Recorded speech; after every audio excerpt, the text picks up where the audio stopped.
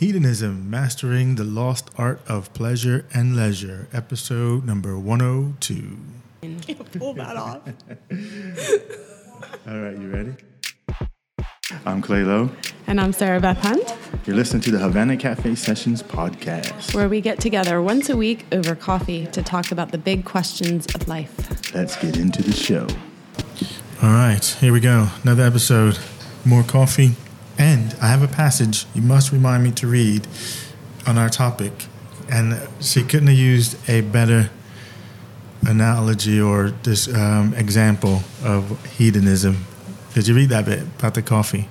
No. You didn't? Oh, I'll have to. Should I? Do you want to start with it? I'll read it. You start with it? All right, yeah, start with it. Let me find it. So today we're going to be talking about hedonism, and that was off of the last episode I was saying that I was looking into getting into the ethical hedonism and bringing some of that back into my life.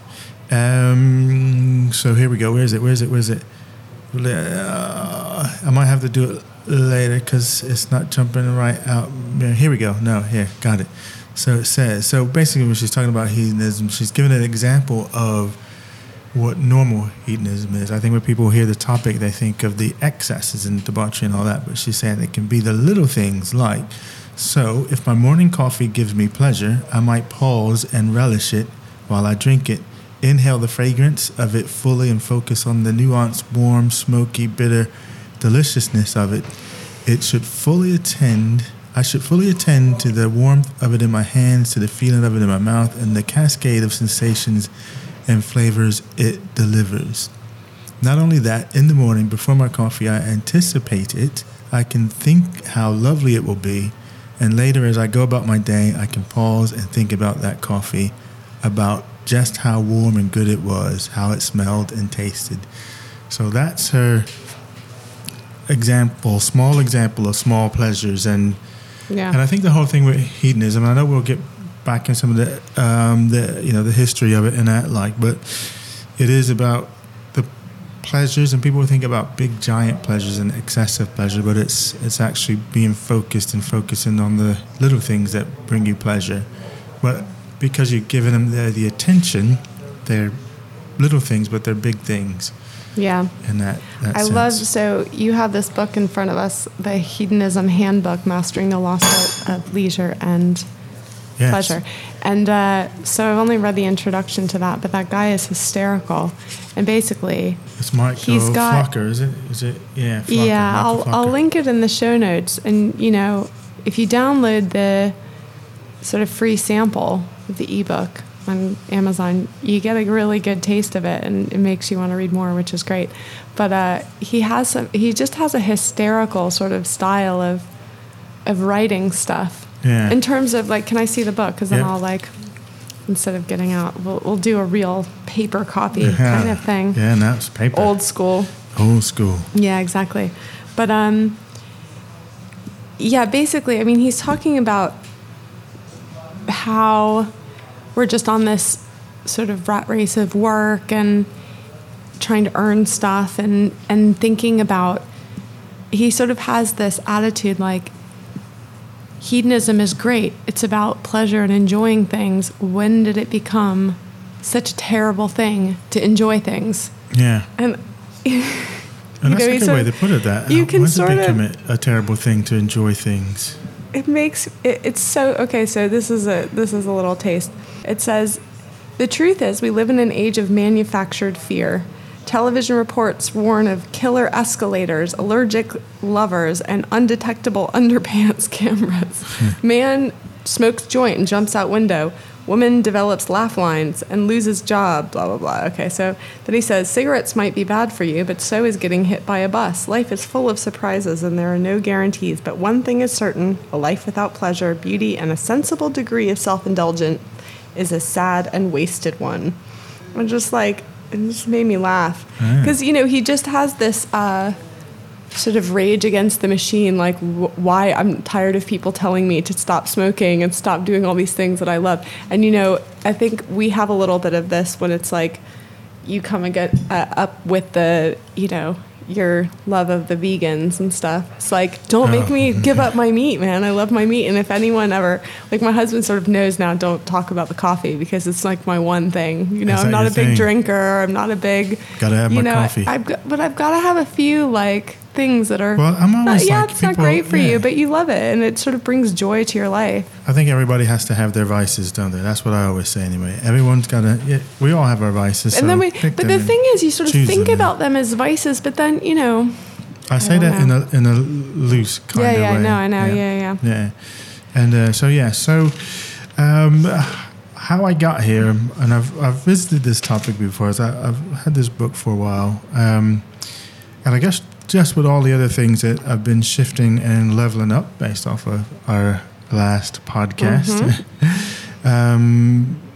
just to return back to this and to return back to actually simply, and a lot of it is about slowing down to actually enjoy stuff, because we are always in such a rush. I mean, when's the last time you actually, drank your cup of coffee in the same way that the lady described it in the opening? I mean, you drink it, you're in a rush, like she described, you're rushing off to Costa or Starbucks or whatever your coffee out, grab a couple of coffees, and you just, we're moving so fast and we don't slow down. And it is about slowing down to enjoy, like truly enjoy what's around you and what you do and then who you're with at any given time. Even the stuff I find, for me, even the stuff that sucks, even if you have the right sort of mindset, you can find the good stuff. Yeah, well, even things that aren't actually that fun, you could relax into it.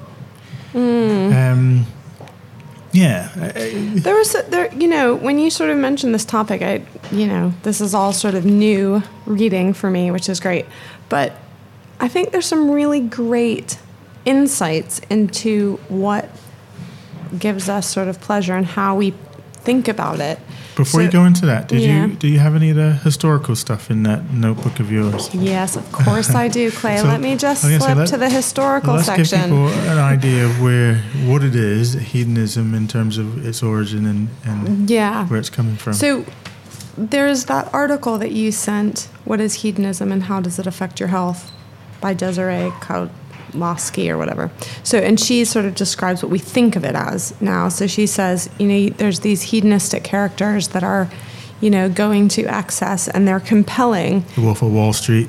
Yeah, exactly. That was a good one. Yeah, there's quite a lot of examples we could think of, I bet.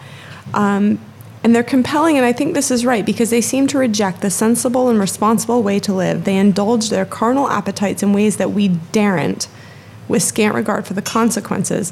But this kind of behavior is better termed as debauchery. And so basically, coming back to what hedonism actually is, we have beginnings in ancient Greece.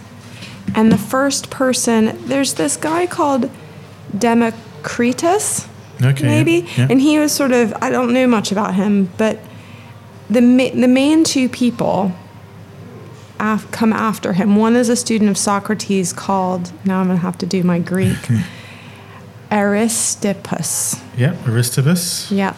Of Cyrene. Okay, there you go. And what I thought was sort of interesting about him is that off the back of Socrates talking about what is the good life, he sort of adds this idea that all people have the right to do everything in their power to achieve the greatest amount of pleasure for themselves. And it just sort of spoke to me about how all of this Greek philosophy comes into things like the Declaration of Independence and stuff, where we actually have a right to pursue happiness. Yeah. So, these sort of things, once, that those kind of phrases are part of our psyche now, but it's good to sort of think about the fact that was actually a novel idea, that not only can you, but you have a right to. Did you have a right to? Yeah. Yeah. And he makes a distinction between, because this is Aristippus of Cyrene, and again, the notion of pleasure should be the ultimate purpose of life, is his carry on from the sort of Socrates pieces, but not the instant gratification, which I think some people think about it, but it's more the cultural pleasure, love, friendship, and contentment. Well, I mean, what I read about this Aristippus, whatever guy. So they sort of refer to him as like the ultra hedonism, where there's no distinction between pleasures, and that although Socrates would have said that higher pleasures of the intellect, they say that there's bodily pleasures are more simple and intense and therefore preferable. And so it's all about, seeking pleasure. And the only reason why you would, for instance, not break the law is because that would bring you personally fear of being caught and punished. Right. So, but otherwise, go for it. Whereas it seems like by the time we get to Epicurus, there's a bit more of a developed sense of actually what brings us pleasure. Like he sort of talks about the different kinds of pleasure and stuff like that. 'Cause it kind of brings in the sort of social and intellectual pleasures, Epicurus does. Because they went so far as to create the garden, didn't they? To kind of pull themselves away from normal Greek society and created the garden. And so I watched, did you watch the little YouTube School of Life on Epicurus? No, I didn't Okay, see that so one. I'll put that in the show notes too. That's a little 5-minute piece, and School of Life's always good. But they brought to my attention the fact that all of these little communes that were set up by Epicureans, where everyone was just hanging out with their friends and, yeah, man, I like it. all about friendship and leaving their jobs so that they worked for themselves. So it was more about work. Being self-sufficient, growing their own food and not having to get in the rat race. Yeah. If you read some of the stuff on Epicurus, it's interesting because for me it was... Hold on, stop. I just wanted to say the end of that, which is that all of those got taken over by the church and turned into monasteries. Ah, isn't that interesting? That is interesting. So it's like eradicated. Yeah, but the School of Life kind of said they must have thought something of these communes, and that these communes must have had some kind of standing, because they weren't just washed away. They were superseded.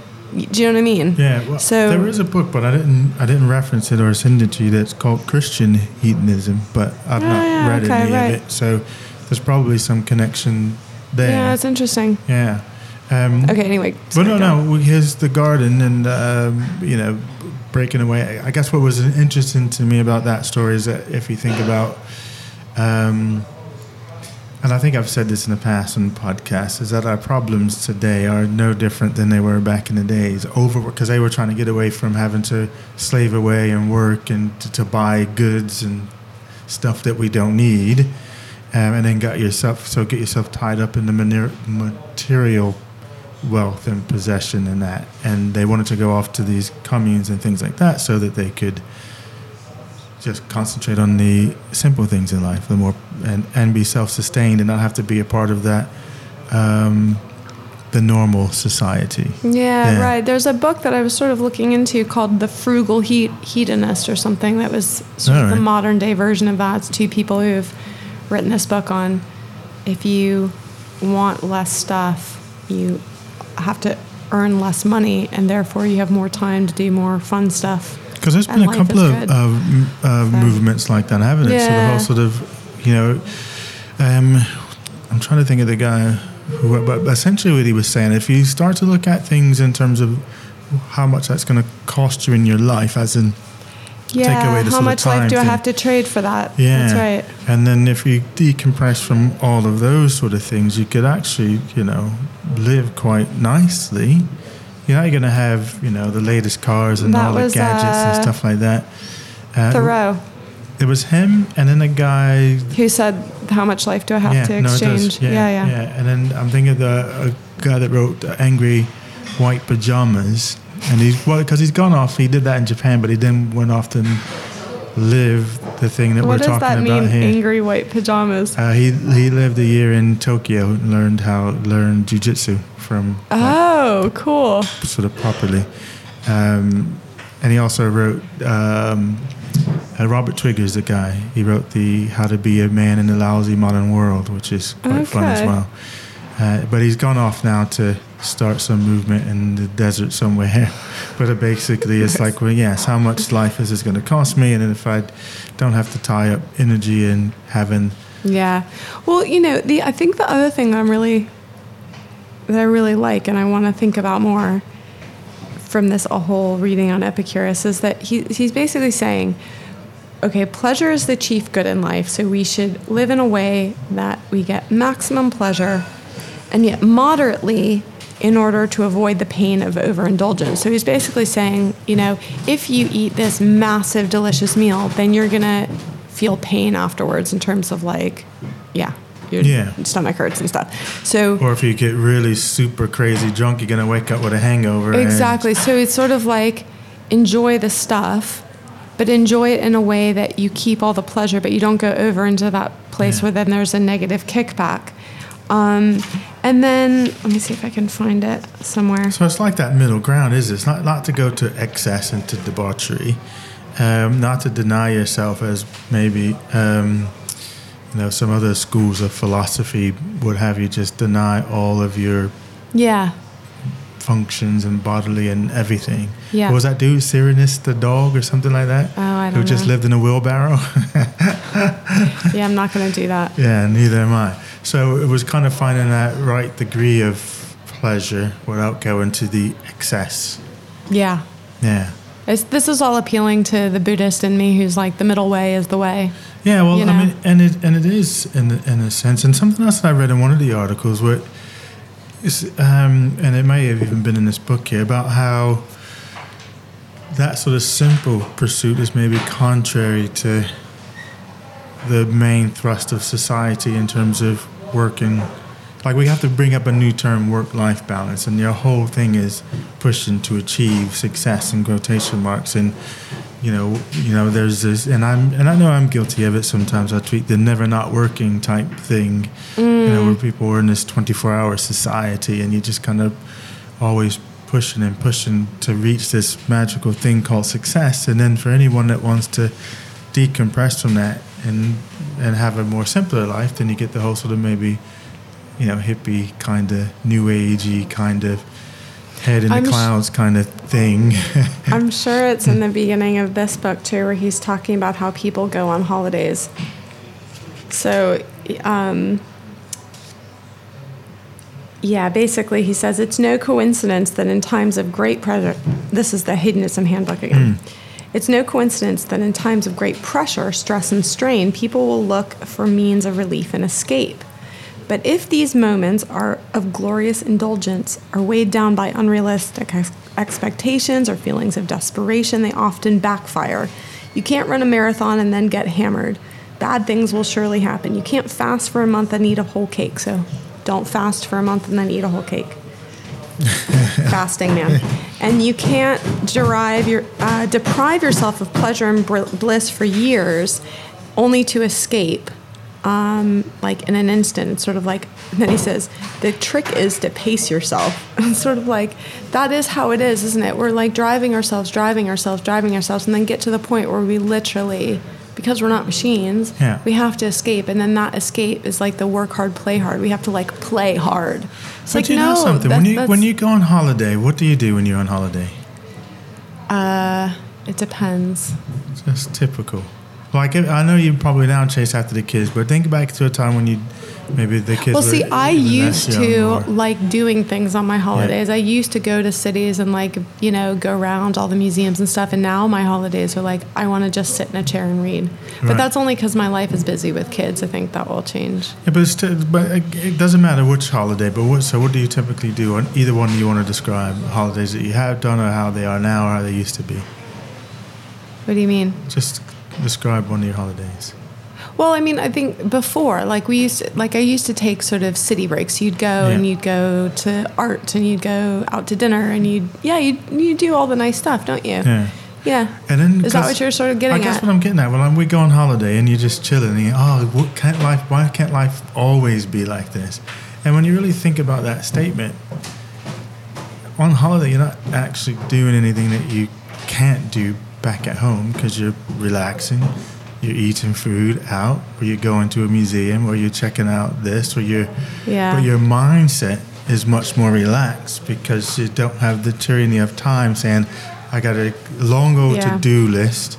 and I gotta get it done. And so now Yeah. I'm only focused on the to-do list, and I'll maybe carve out some time to do this thing that gives me so much pleasure when I'm on holiday, to the point where I'm like, man, why can't life be like this all the time? And it's just whenever it's mind-boggling to me on that end, because all of that's available to you now. The amount of people who are like, oh, I don't have time to do this, I don't have time to read, I don't have time to I don't have time to go to the gym or work out, and I take care of yourself. Take care of yourself. Those that kind of, I don't know, it just boggles my mind in that sort of sense. So that it's almost like pleasure or peace of mind or well-being is there for you to have, but for some reason we've convinced ourselves that, like some people, if you're sitting around reading a book, then they think you're wasting time. So you whether it's nonfiction or fiction. Who's got time to read books? You don't have enough to do if you're sitting around reading the books. And I had loosely had this conversation with someone recently as well. It's just like, oh yeah, well, don't have time for reading because I got all these 10,000 other things to do. I was having a conversation with someone recently about how just changing our language is probably the best thing we could do in terms of not saying I don't have time for it, but like I'm choosing not to. That's not where I choose to put my time, because that. And if you really look at your time, you probably have time. And then I think there's something about the mindset, like I was just saying around even doing things that suck. If you have the right mindset, actually it can be. Yeah. I don't want to use the word pleasurable, but it can bring you something a little bit different if you have the right mindset, you relax into it. And I really liked going all the way back to ancient Greece. I kind of like the ways that Epicurus talks about kinds of desires or kinds of things that bring us pleasure. So he sort of says we're sort of desiring pleasure. But what is it that we think we're going to get pleasure from? And he has three categories. He has the desires for things that are natural and necessary. So they're necessary for happiness, bodily comfort, and life. So we desire food, we desire water, we desire air, but we also desire, I don't know, those are sort of clothes, the sort of basics. then there's the kind of desire for something that is natural but not necessary. So it's an innate desire, but it's not necessary for happiness or survival. So delicious food was like the example. Delicious food as opposed to just goulash. Food. Yeah. So, and then there's the third category, which is these desires are not natural and not necessary. And these desires he describes as they're limitless and they can never be fulfilled. And he lists things like wealth and fame. So these desires that put you in a different category of like a rat race to a constantly shifting set of goalposts. Yeah. And I think what he basically is saying is we think of those things as bringing us pleasure and we think we want them, but there's so much pain associated or discomfort or troubles that come with the pursuit of that they cannot be described as pleasure. Yeah. So I just thought that was kind of interesting. I like the three categories here, isn't it? Because we do seem to spend a lot of time in pursuit of that last one. That's right. Consumerism and yeah, trying to get as much money as you can so that you can get all these goods and all that kind of stuff. Yeah. And so basically, I think when he's saying hedonism is the pursuit of pleasure, it's also that in itself is wrapped up with the elimination of pain.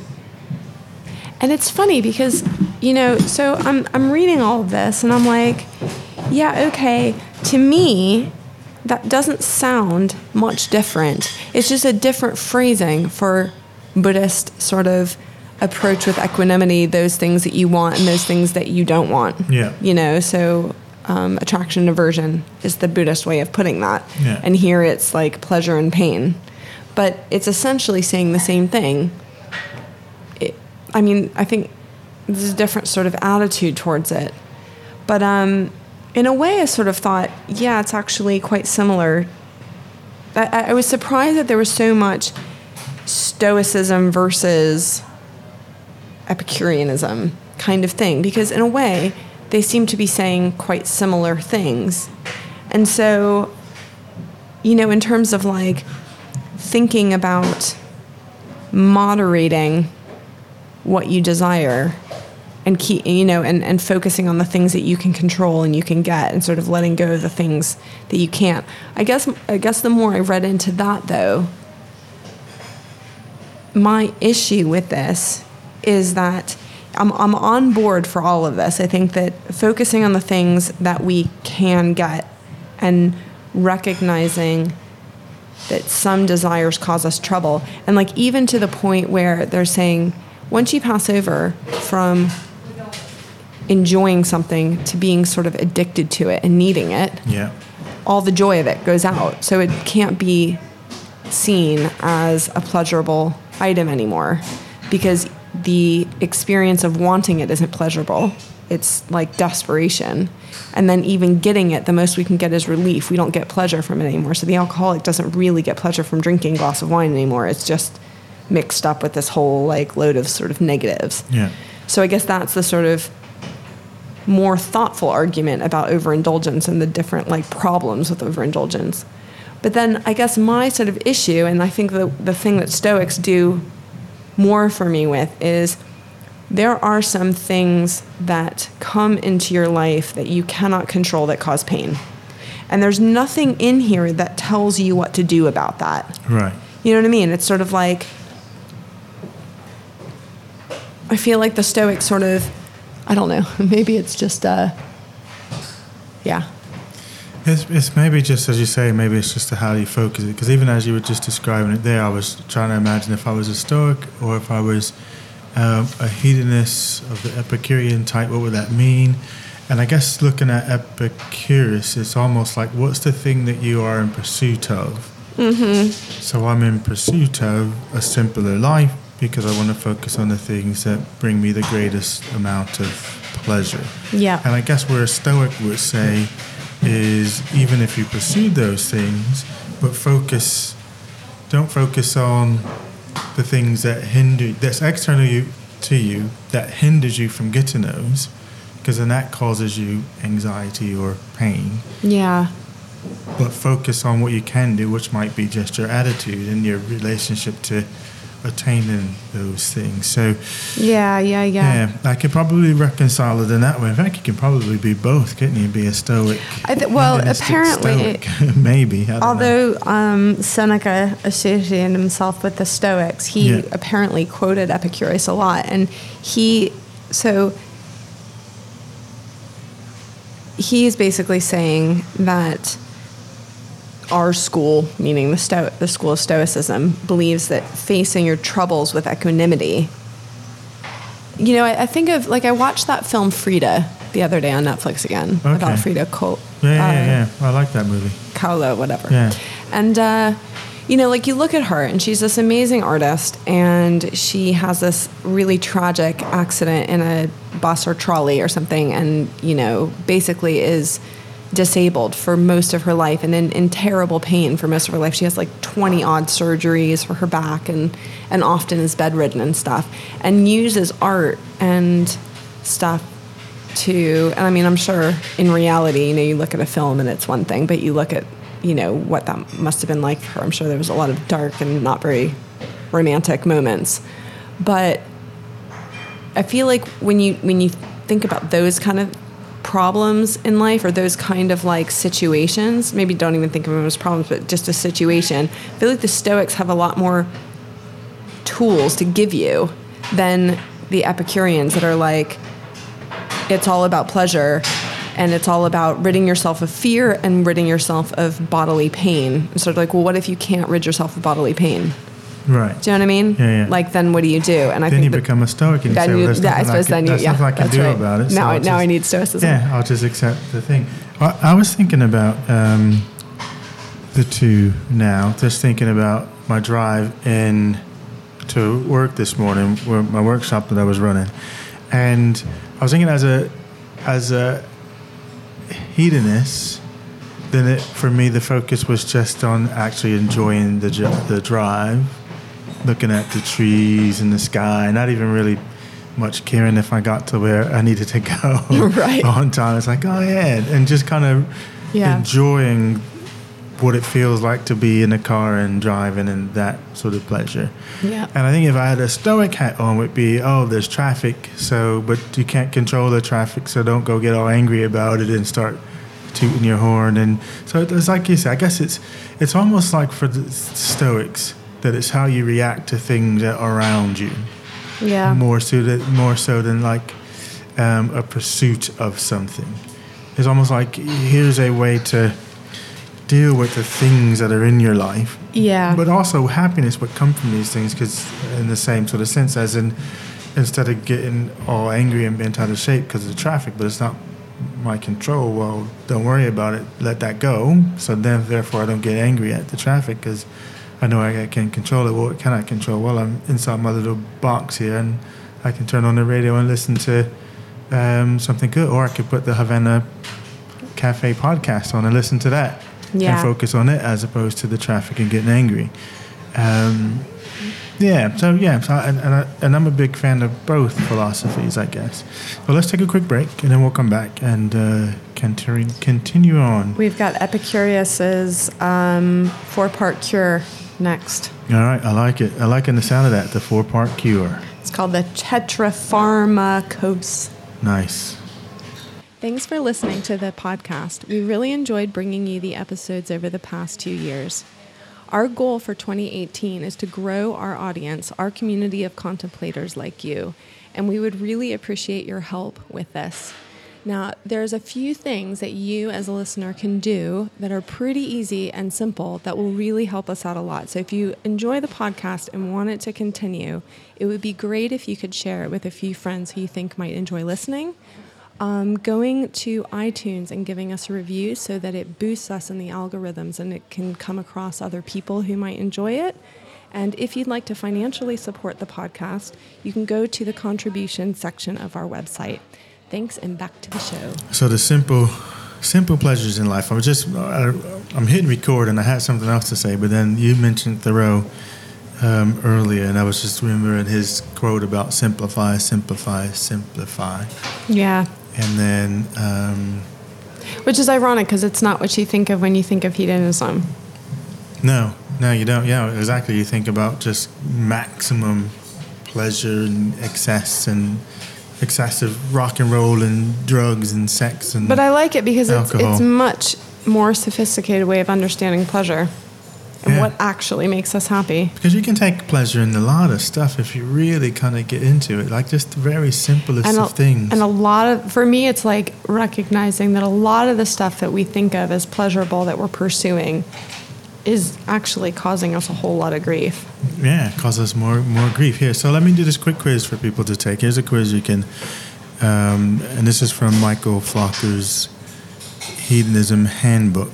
And he's saying that if 5 or more of these statements are true for you, then you may need to seriously think about a hedonistic intervention. Okay, I'm going to take the quiz now. Okay, ready, go. You no longer remember anyone's phone number because they're all programmed into your cell phone. No, I'm okay.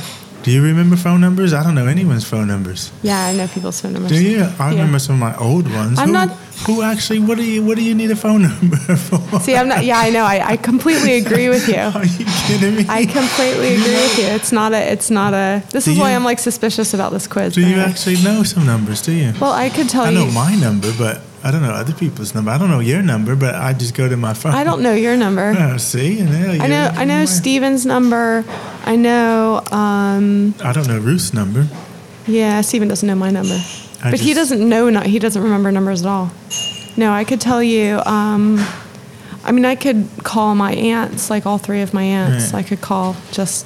No, man. Remembering my numbers. I freed up. It's a small category of people. I freed up those brain cells. Anyway, okay. Number 2, you email people at work who are seated within 20 feet of you. Doesn't apply to me. Keep going. I think everybody does that, though. Yeah. They're just right there. I mean, we do it. This is why I was like. But we do it even in the house. If you substitute email with also messaging.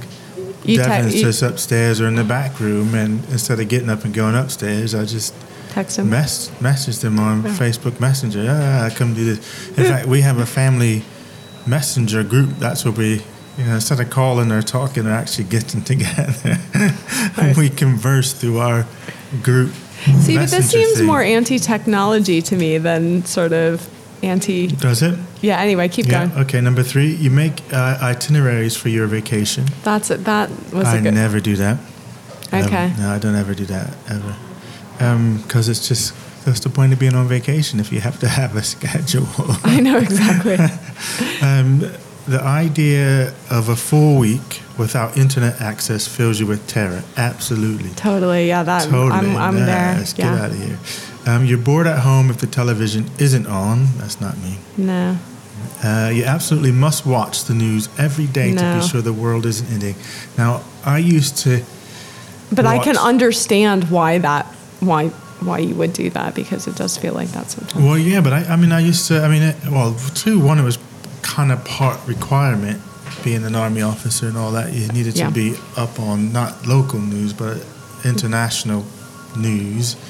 And so I was in the habit of reading the paper every day and watching the news all the time, so I know who's what's going on where, what leaders in what country, all that kind of stuff. So that was kind of part and parcel to that. But then I stopped. And in fact, I don't watch. I don't know if that is a good thing or a bad thing, but I'm not a big news hound. Like I don't actually watch the news, and I don't actually read the paper anymore. Look at hardcore news. I see the occasional stuff on my. But some people really enjoy reading the paper. I don't know. Keep going. Okay. No, I did. I used to love getting my paper, sit down Sunday. My mom loves reading the paper. That's like what she does on a Sunday. It's nice. Yeah. Next one was you absolutely must watch. Nope, that was it. Number 7, you regularly watch sitcom reruns that you have seen countless times before. Yep. Seinfeld, How I Met Your Mother. But see, I don't understand. Maybe that's like enjoying life. I don't know. Enjoying the simple pleasures. Well, we do it because you know that you're going to laugh. I think it's the knowing as opposed to having to invest time. It's also because and we love stories. And I don't know. I'm not into this quiz, man. Yeah. Give us the last couple. The next one is you are unable to sit still and think in silence. No. Your conversation regularly revolves around the lives of others instead of your own. Nah. And you buy shoes because they match your iPod. Oh, that's totally me. Is it? Yeah. No. That's you. I definitely have less shoes than you, I guarantee. Do you? Oh, yeah. I have hardly any shoes. Really? Yeah. I got loads. I get accused of being a girl because I got loads of bags and loads of shoes. I have no shoes. No, I got it. It's good to flout these gender stereotypes. Okay. But no, on the shoe thing. And I have to defend myself. Because I have to defend myself. You don't have to defend yourself to me. Because she's always like, oh, you're like a girl, you got shoes. But I don't have fashion shoes. I have shoes sneakers for hiking. I've got shoes for climbing. I got shoes for the beach. That's cool, man. I got shoes for lifting. You don't have to defend yourself to me. So plus, you had some awesome my orange and blue things. Yeah, exactly. Yeah. So but that's like a pair of shoes. So for fashion, I have maybe 2 pair of fashion shoes, if you want to call it. All the rest are utilitarian. They got a use for them. Yeah. Yes. Okay. Cool. Right. Now where are we at? We're defended. The defended on the shoe Totally fine. thing. Totally fine about the shoes. Now bags is a whole other thing. I love bags, but bags. What I love about bags is the sense of travel and adventure and my bag, and I have to have the right personality. I can't have any bag. Yeah. So when I get a new bag, I have to actually search for the bag to one that speaks to me, that says, right, okay, I can go on these adventures with you. I can say, you can be my adventure companion. All right, sorry, I digress. This is good though. It's all about enjoying the simple things in life. And that is the simple thing in life. Having a bag that has a gazillion pockets in it and zips, so I can have all these compartments. That's a simple pleasure for me. I love it. That's right. Yeah. What are some of your simple pleasures while we're talking about coffee? Simple 100%. Pleasures? Yep, coffee. And opening a new bag of coffee, I always smell it. Oh. Opening a bag of potato chips too. You've got to smell a bag of potato chips. Do you know what I used to love doing? Opening up peanut butter and being the first one to stick the knife Oh, really? in the new peanut butter. That's funny. That's one of my favorite things to do. It's like, yeah, man. Yeah, what else I'd be do I upset do? if someone else got to the I peanut butter do before love me. food. I do love food. So, do you know, like, I'm not, I love food that I haven't cooked. I wouldn't consider myself a foodie and like that kind, like someone that really loves food. I like to eat, Yeah. but I don't know how the distinction. Food, But I just like I wouldn't go to a fancy restaurant. I don't like those. In fact, I don't even really. Sunshine for both of us. Sunshine, yep. Simple pleasures. Definitely. Yeah. And do you know, I actually like cuts in the grass. Mowing it. Do you? Yeah. Yeah. Speaking of garden, I really feel like And ironing too. I like ironing. What? Well, because it's. I didn't know anyone who likes ironing. But it's meditative, isn't it? Oh my God, it's tedious. No. It's nice and it's very zen-like. Oh, when you have it wow. on, especially if you get the. That's how I feel about washing dishes. Now, see, that's going too far. So, because you can in the iron, you can get the water that smells nice, and you have that going, and then just the whole sort of rhythm and stuff like that. Yeah, man, I zone That's out. great. Good. We have to have these things. I do think that. So we bought our first house. It'll be 3 years this summer. This is the first time we really have a backyard or garden that we're like taking care of and doing stuff with. And I have to admit, my husband's much more of a sort of green thumb than me, but I do feel like I get a lot of simple pleasure in our garden. Right. I really enjoy it, particularly this time of year because everything's growing and stuff. But just in general, I like having my kitchen sink look out over the garden. It's really nice because I haven't had that before. And you know what's nice. something that I miss when we talk about holiday that I can't do at home here in England anyway. You're contradicting yourself, but go on. But not really. Well, not when you hear what I'm getting ready to say. Okay. Is having my cup of coffee, sitting on the balcony in my tank top and shorts and no shoes on, watching the sun come. It's just too chilly. Yeah, like I had to have my hoodie on today. I was outside it's drinking the my same coffee. in the evening. I really like evenings Yeah. when you can still be in t-shirts. And Yeah. I think that was always my problem in Scotland was it was never that warm. Yeah. Like occasionally you get that here in England, but not in Scotland. Yes, I like Yeah. it to sit out. There's no on such thing as the a warm porch. evening. Might be a warm point in midday, but Yeah, absolutely. Yeah. But yeah, no, cool. so apparently I have to tell you now what your 4-part cure, according to Okay. Epicurus, is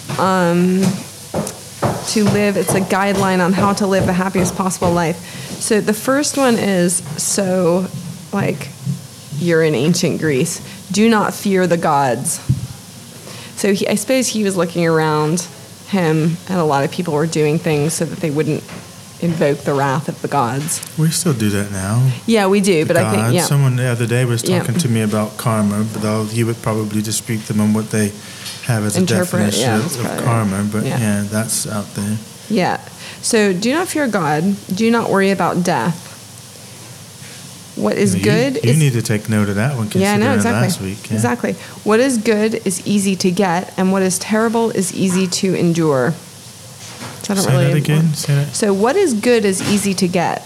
So I suppose that sort of speaks to the whole, if something requires a lot of trouble to get it, it takes away the pleasure of it. So everything that's good should be easy to get. Okay, Also I got you, easy to yeah. get. I think So that's like what it must mean. Being the first person to put the knife in the peanut butter. That's easy to get. Isn't it? Yeah, exactly. What is terrible is easy to endure.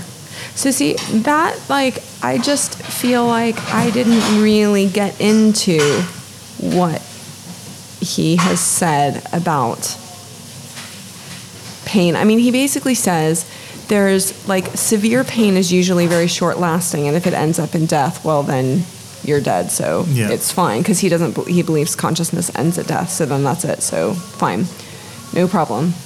Then, and mild pain, you know it's temporary. But I'm sort of like, again, I go back to Frida, and I'm like, actually, there's a lot of situations and a lot of people that their pain is, like, severe. And I also don't really find this idea, and I mean, maybe Epicurus was more detailed in his idea about pleasure than this Aristippus.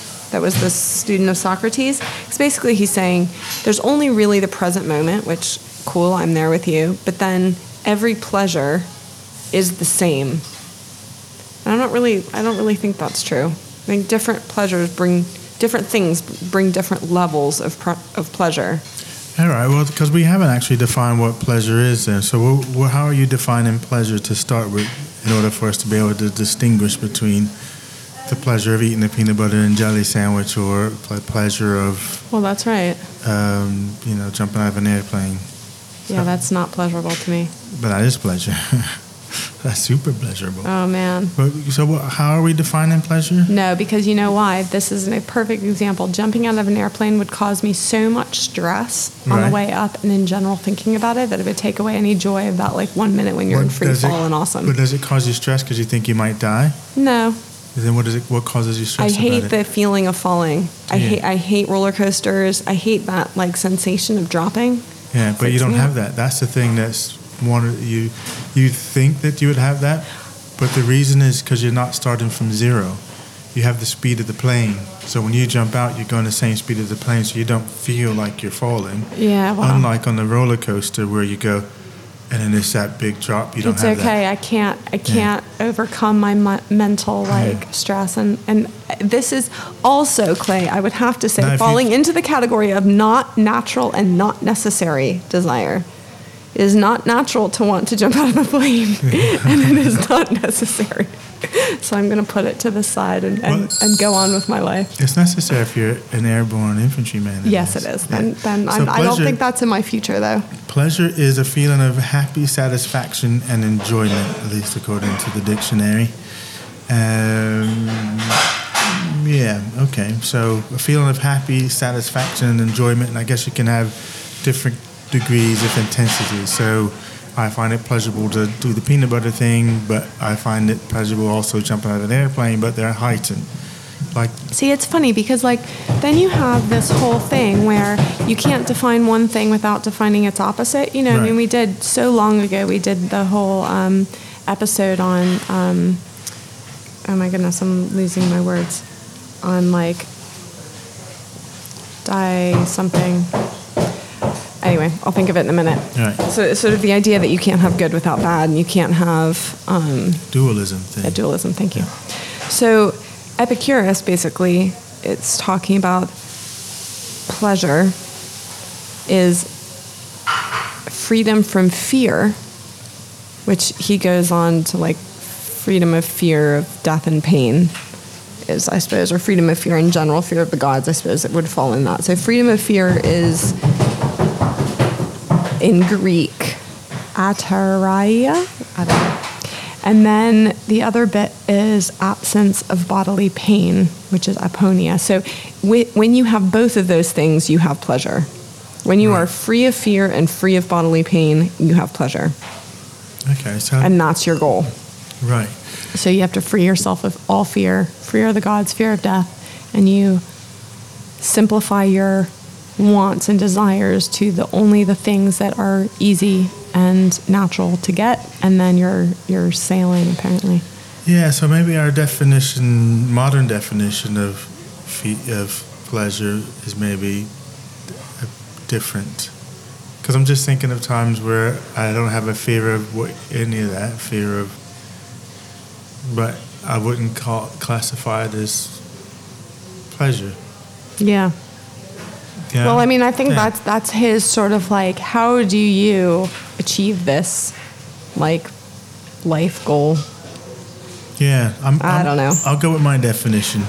Yeah, I mean, I think the other thing is what I was saying about, so this guy who's written on Epicurus says that these principles that he has, that he's known for, that pleasure should be pursued and pain avoided, and that restraining your desires is the technique for achieving happiness. Right. That these are actually derivative conclusions because Epicurus held certain beliefs about the universe and man's position in it, and because of the way he views the universe, that justifies this life. So it's so basically and this is, I think, where he really deviates from the Stoics. So I think maybe that's another layer of this whole thing. Yeah. But basically, he believes that gods do not meddle in human affairs, that consciousness ends at death. And if you don't believe consciousness ends at death, then you've got a whole different relationship for what you think in terms of what you should pursue in your life. And if you think that there's some level of consciousness that goes beyond death, then your definition or your question might be, what is the good life, rather than what makes me happy. Do you know what I mean? Yeah. So it's the sort of like, I guess what was interesting for me is then it's like, okay, actually these beliefs or these attitudes sort of derive from a very basic understanding of what we think about things. And if and then the third thing is, how do we understand knowledge? And of course the Buddhists would have a certain way of thinking about this in terms of the mind. So like everything happens in the mind. So if you think that, then that means certain things, I guess. And for Epicurus, he's saying apparently that you gain knowledge from the five senses, from your sense of pleasure and pain, and from innate conceptual knowledge. And I suppose that's sort of like instinct maybe, or something, or our interpretation of things. Yeah. Mentally, or conceptualization of things. We'd be coming forward a whole bunch of centuries, but Jung and his whole sort of archetypes, which I guess is innate aspects, like no one has to teach you how to breathe and other things that you don't have to get taught. I feel like a lot of this stuff is sort of external. Like the Buddhists don't actually put a lot of stock in your senses. They put much more stock in the way that your mind works and the way that your mind might interpret the stuff coming in from your senses. But everything happens in the mind. Exactly. Yeah. Whereas this, I suppose that's why they call Epicurus a materialist, because it's much more sort of externally focused. But I can get that, because there's a lot of people who, they really, if I can't see, feel, taste, or touch it, then don't go talking to me about things that are fanciful or metaphysical. Yeah. If you go kind of that sort of space, like there's some people who would say doing what we do on the podcast is it's a waste of time talking about some of the things that we talk about, because they're metaphysical and blah, and they're very much grounded in the senses. They're very much, in fact, that kind of comes itself out in some of the personality test stuff that I do. So going back to sort of Carl Jung and that aspect, because you got people who are intuition. It's intuition versus sensing. So people who have a sensing preference, their interaction with the world is through the five senses. So they think of things in the concrete sense. So for them, if they were, I do this exercise with them, which is quite interesting. If they haven't taken a test yet, and you just give them, you put a tea bag. I get them to close their eyes, and then I put a tea bag in their hand and tell them to open their eyes, and then just to write down the words that come to the mind. So people with a sensing preference will say, tea bag, it's rough. They'll just physically describe the thing as it is. People have a preference for intuition. They'll start talking about, I'm thinking about grandmother, or sitting by a fire, and they'll talk about everything other than the actual thing that's in their hand. Right, okay, interesting. And so if you ever do any of those insights on Myers-Briggs, that's that Jung called that the sort of sense and intuition. But and I think so. I don't know if that's just the way, how that develops in us as a human. So when do you split and have a preference for one or the other? Although you have both, what makes you have a preference for one or the other, increases your preference for the other? Like for me, I'm very on the intuition side. So it's if we're doing Myers-Briggs, it's ENFP. So in the intuition bit. So I tend to see the possibility of a thing, but not that that's a chair and it's made out of wood.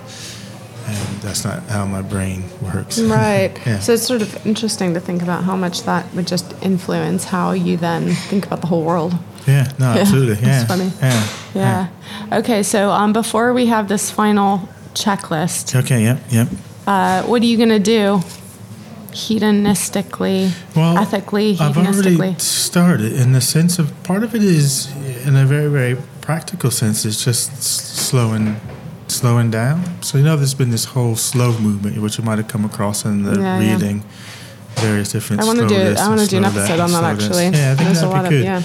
But some of it is, so it's been that. So it's been the slowing down and not to be in any particular hurries, and then slowing down, noticing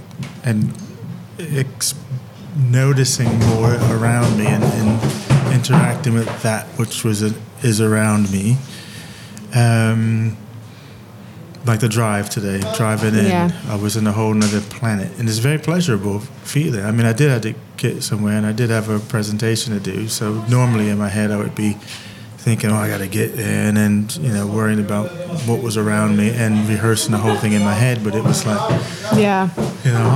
saunter up. I know the knowledge is in there, so I'm not spending any brain power overthinking or the stuff. But it's hard. It's a very subtle thing, but that's what I think. That's the easiest way to describe it, is the slowing down bit and noticing more of. I like what was the guy who did that? Maybe it was in that book. I don't know. It was basically the whole actually savoring pleasures and pacing yourself, where it's like, this has to be something that comes into your life every day, not something that you wait until your 2 weeks holiday of the year or whatever, and you're just gonna sort of binge relax.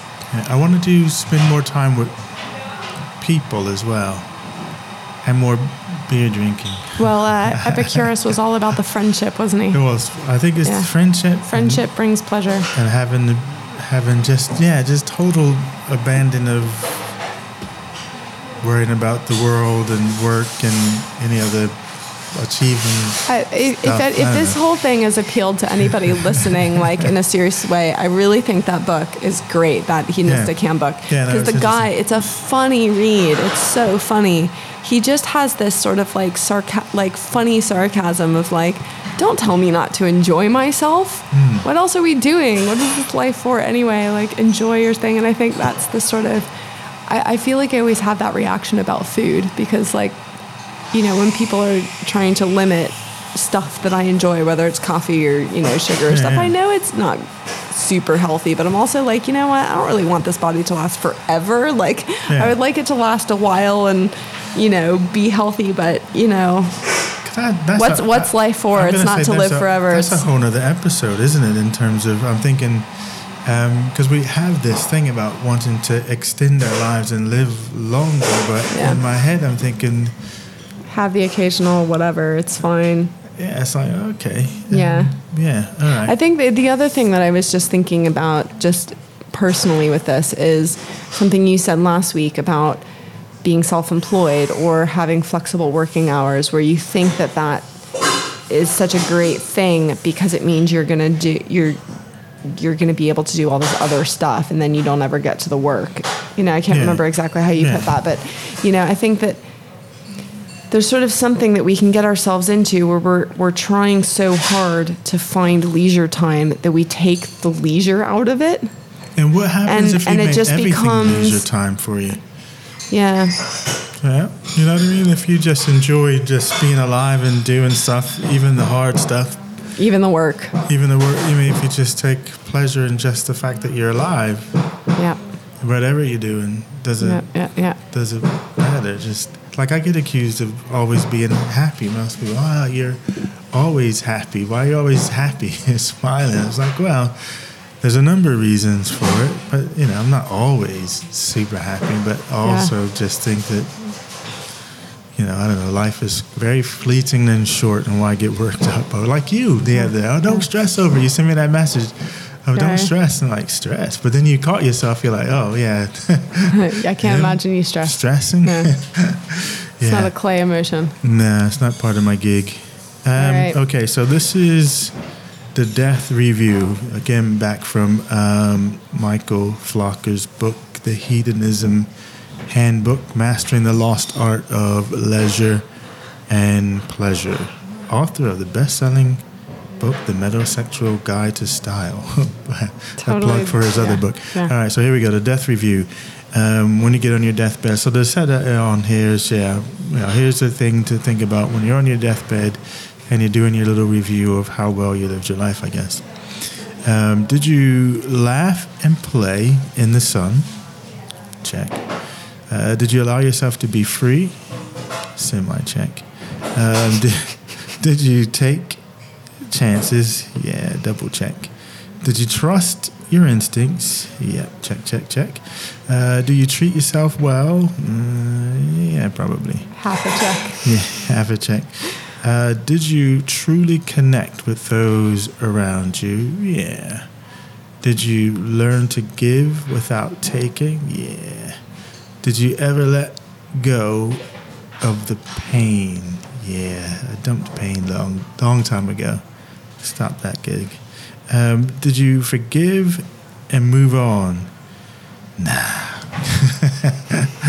I'm going to take that to my grave. Grudge. No. Did you live out your dreams? Semi. Did you attempt the impossible? Yeah, maybe. And did you learn how to love? And did you take responsibility for your own life? There's your deathbed review. All right, so what are we going to do for some simple? You did pretty well on that, and it's just time to, throw you in front of a bus. You're done. Check. That's it. Check. I'm all done now. Well, that was the other thing we said a couple of weeks ago. Today's a good day to die. Hemingway right. Kind of thing, isn't it? All right. What anything we got to say? We've got a newsletter going to start out regularly now, where we're doing a curated newsletter of the different things that we're reading, seeing, and thinking about that would be worth sharing with this audience. So if you haven't signed up to the newsletter, do that on the website. Are you running your mug challenge still? Is that happening? Yeah, iTunes next week. review. Yeah. How long are we giving people to do one more reviews? week, I think. 1 more week? Yeah. What else we got going on? I don't know, lots of stuff, man. Lots of things you've been. Oh, we got the book. The ebook, yeah. So, if you don't have a copy of that. If you sign up for the newsletter, you'll get a free ebook. Oh, that's right. You'll get the free ebook as well as get an opportunity to get the mug, or the mug is just iTunes? The mug, you have to leave us a review on iTunes, which you should do anyway because you want to help us out, because that would be awesome. Absolutely. And you're awesome, I'm sure. And share the podcast with others who you think might enjoy this. And if you tweet us and they're like, we might do a live Havana Sessions Cafe thing. I think we need to do that. I'm throwing this out here now. I think instead of those Socrates cafes, we're going to do our Havana Cafe Sessions podcast. Down here, there's plenty of room where we could have a bunch of people down here and we can have a nice open session with loads of people. Yeah. You go in my introverted self is like, what? Yes, okay. I'll be here. All right, cool. There we go. Hey, everybody. Thanks for listening to the podcast. We've really enjoyed bringing you the episodes over the past 2 years. We have a goal for 2018 to grow our audience, our community of contemplators like you, and we'd really appreciate your help. In fact, there's a few things that you can do quite easily that would really help us out a lot. One is by sharing it with other friends that you think might enjoy listening to the show. Another is going to iTunes and giving us a review, which will boost the algorithm and put the show out in front of more eyes that people can come across it. And you can financially support the show by going to the contribution section of our website. Thanks a lot.